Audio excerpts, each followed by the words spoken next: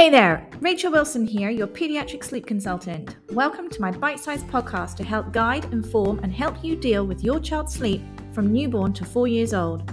Sleep strategies, interviews, and informed information to give you the confidence to help your child form happy and healthy sleep habits and parenting skills for yourself. Let's get into it.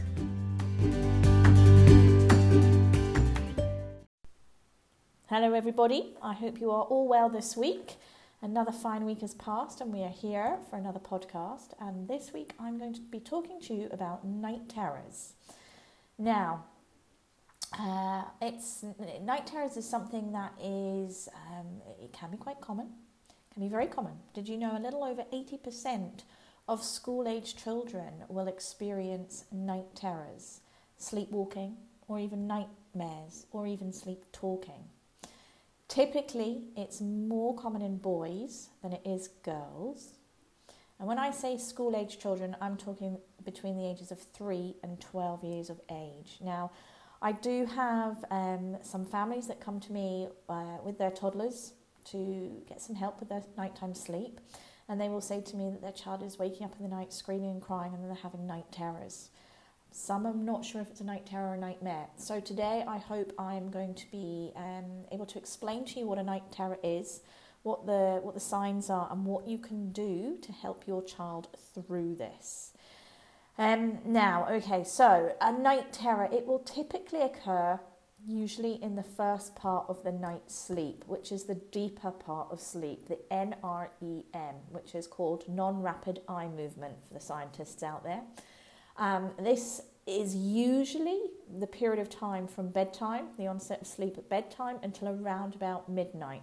Like I said, it's the deepest part of sleep, and in young babies it's usually the first part of the night that consolidates first, and they start sleeping longer without looking for those feeds. Now, how do you know if your child is experiencing a night terror? Well, your child will wake up, inverted commas wake, very suddenly. It's almost like, they've had a shock to the system, or there's been a real loud bang, and they might sit bolt upright, bright-eyed, wide-eyed, bushy-tailed, and they might make a noise. And when you go to them, they might actually seem very alert and very awake because their eyes are open. And they might actually be trying to communicate with you, but they are actually still asleep. They are in a very, very deep state of sleep. Now, your child may scream out. It could be a very, very loud, ear-piercing scream, like, they've just fallen out of the top bunk bed and they've broken their arm, or they've seen something very, very scary. It can be a very piercing scream that's even going to scare you. And you might think that they're awake and they're having a night terror or even a really scary nightmare. Now, I've had experience when I was a nanny. My eldest child, he used to have night terrors, and it sure scared me. I would be babysitting, and the kids had gone to bed. Busy day, everything seems fine. He would go to bed happily, go to sleep, no issues, no problems. And he was about 5-6 years old at the time. I'd be sitting watching telly, and the bedroom was above the living room, and suddenly, boom, I would hear this massive crash almost. And I knew exactly what it was because he had bunk beds in his room, and he was sleeping on the top bed, and he had pretty much jumped from the top step onto the floor. And that was him, the starting to have this night terror. And I would go upstairs to the bedroom to see what was going on. And his brother would be fast asleep on the bottom bunk bed. And there was Charlie walking around manically in his bedroom, eyes wide awake. And he was very strong, very forceful. And of course, I'd never seen this before, and I wasn't sure what was going on. I thought he was awake. So I was like, hey, Charlie, what's up? Let's go back to bed. And like I said, he was, 5-6 years old. He was a big boy, and I couldn't, lift him and put him on top of the bunk bed. And he would push, literally physically push past me and walk out the room and walk into the study, walk up and down the stairs like he was on an absolute mission. And he'd be mumbling something that I could never quite work out exactly what he was saying. But he almost looked very frightened, and it was frightening for me to see him in this state. And I would have to then guide him back to his bed and somehow shimmy him up the stairs, up the ladder, back into his bed. And this whole episode would last about 10 minutes or so, which is what research will tell you. Each episode will last about 10 minutes. And once he was in his bed, he would just lie down and seem asleep again, eyes closed. And I would sort of hang about the top step of that bunk bed ladder, quite close, just to make sure he was calm and asleep. And then suddenly, occasionally, he would just boom, sit bolt upright again. And I remember once I was obviously quite close, and he banged into my face and, burst my lip, very, very strong. So these were my experience of night terrors, and it was absolutely scary. And that's what might happen when you see your child having a night terror. They will probably get out of bed. They will probably start running around, start talking, almost like they're in some sort of fit of rage, or it seem like they're on some sort of serious mission, or that they're looking for something perhaps. You might not understand what they're saying.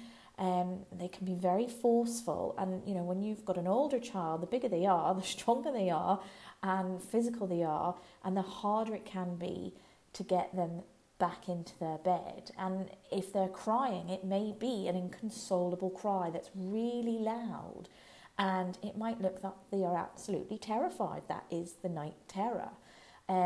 Your child is in a very, very super deep state of sleep. They are completely unaware of what is going on, of what they are doing. They have no awareness of it at all. Now, how should you respond to this? Well, it is vital, even though it's very hard, especially if this is the first couple of times you've ever seen it, to keep calm yourself. Try and keep calm, and do not wake your child. If you do wake them, you will only frighten them more, because you will bring them out of this really deep state of sleep that they're in, and they will see where they are. They'll be incredibly confused, and it can frighten them even more. You must try very, very calmly and very, very gently to guide your child back to their bed. Don't force them. It can be hard, yes.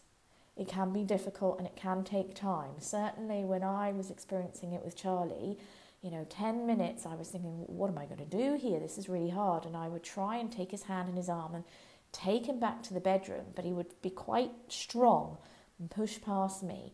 You mustn't force them. Try not to wake. You really mustn't wake. Just offer your love and support and comfort in a very, very calm way. No screaming at them, no shouting at them.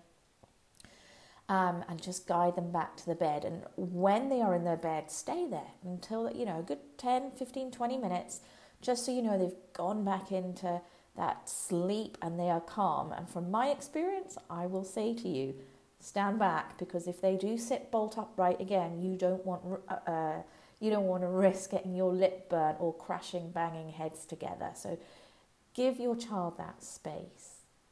Now, what is causing these night terrors? Okay, well, the first thing can be sleep deprivation. This is the most common reason of night terrors in children. Many of us know that children are tired. They're probably experiencing some sort of sleep deprivation at somewhere.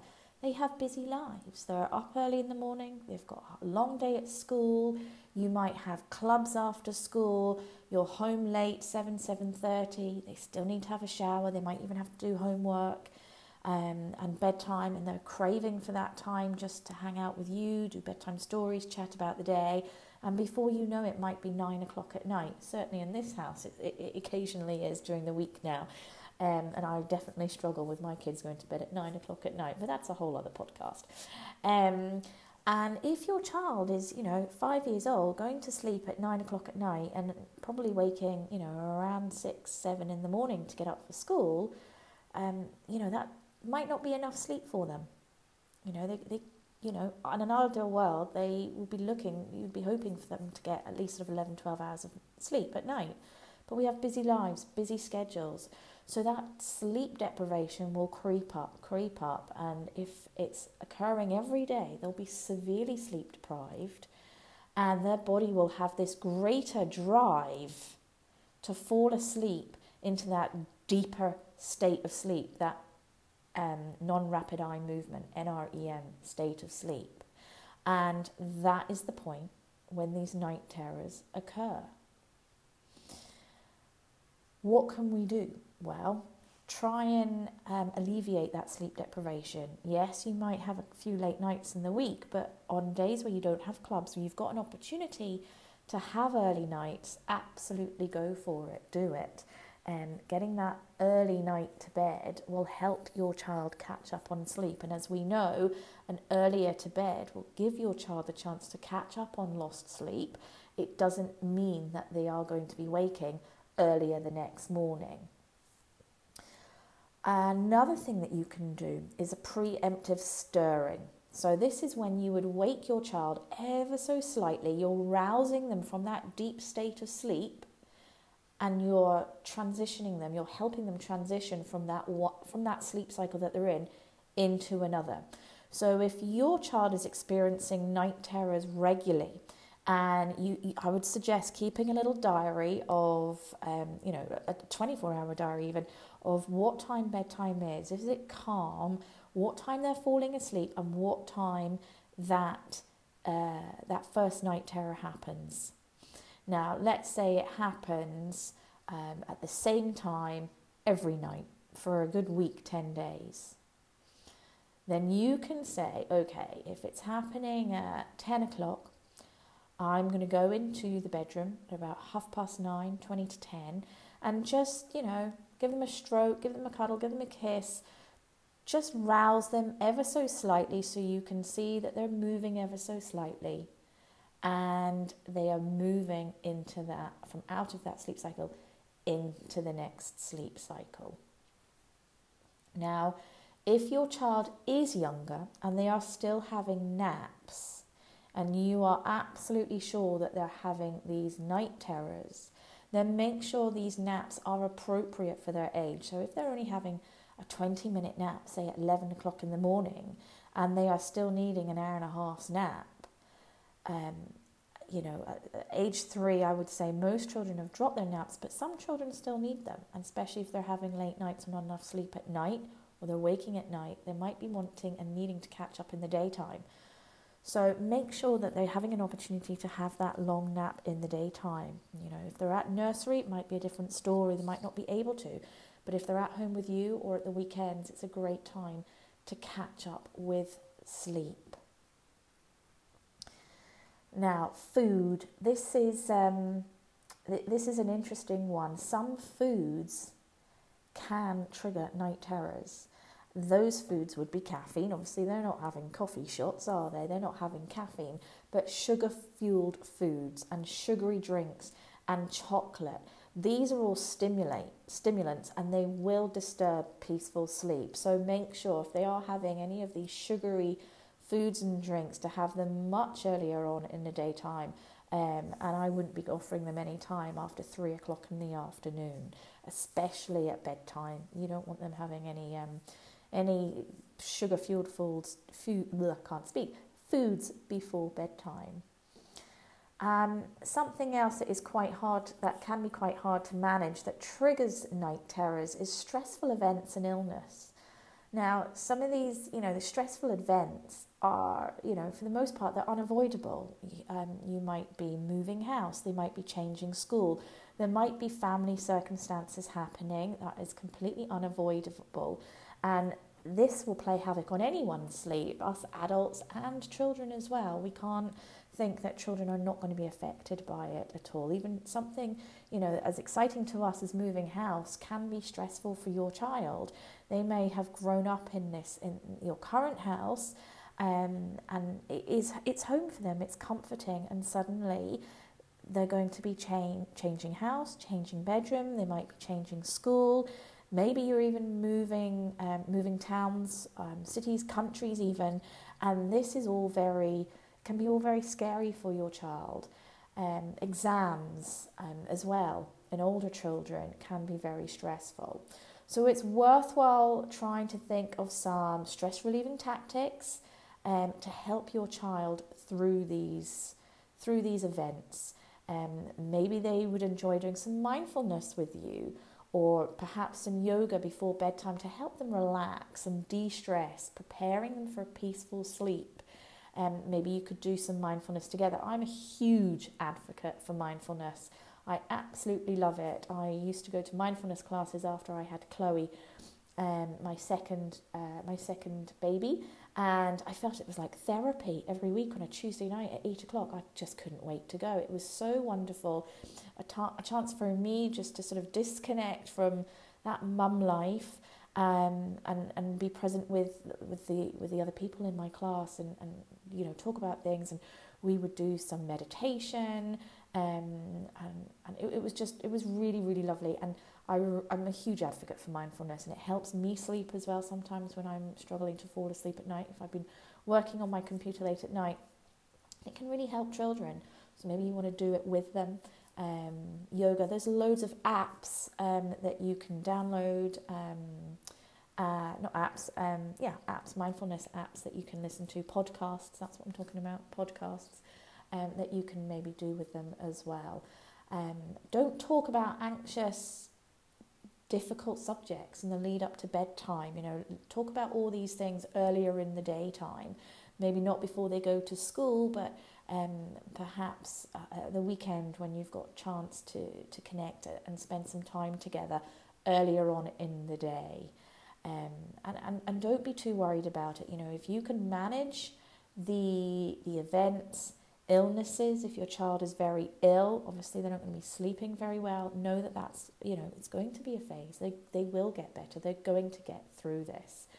And you can manage it quite nicely, quite easily. Don't be frightened of it. Don't be frightened at all of it. Yes, it's scary to see, but your child won't be aware, as I mentioned, of what's going on. And another thing to also remember is not to talk about it with your child the next day by saying, "Oh, hey, Charlie, do you remember waking up last night and running around the house like a banshee and screaming and shouting?" And trying to get them to remember it, because that can also be quite triggering, and it can also make them very nervous before they go to bed. And then, that's another trigger factor there. So hopefully that has put your mind at rest, or at ease ever so slightly about night terrors. If you are experiencing them with your child, I would love to hear from you. Please do send me a message about your experiences and how you manage them and dealt with them, and how you managed to help your child through them and overcome them. You can drop me an email. You can contact me via my social media platforms. I'll put all the links in the show notes below. And I wish you all peaceful nights, and I will catch up with you again next week. Take care, everyone. Bye.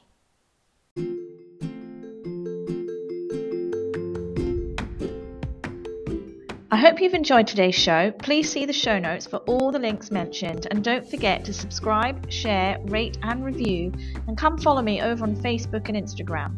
If you have a topic you would like me to cover, drop me an email at rachel@rachelwilsonsleepconsultant.com. See you next time.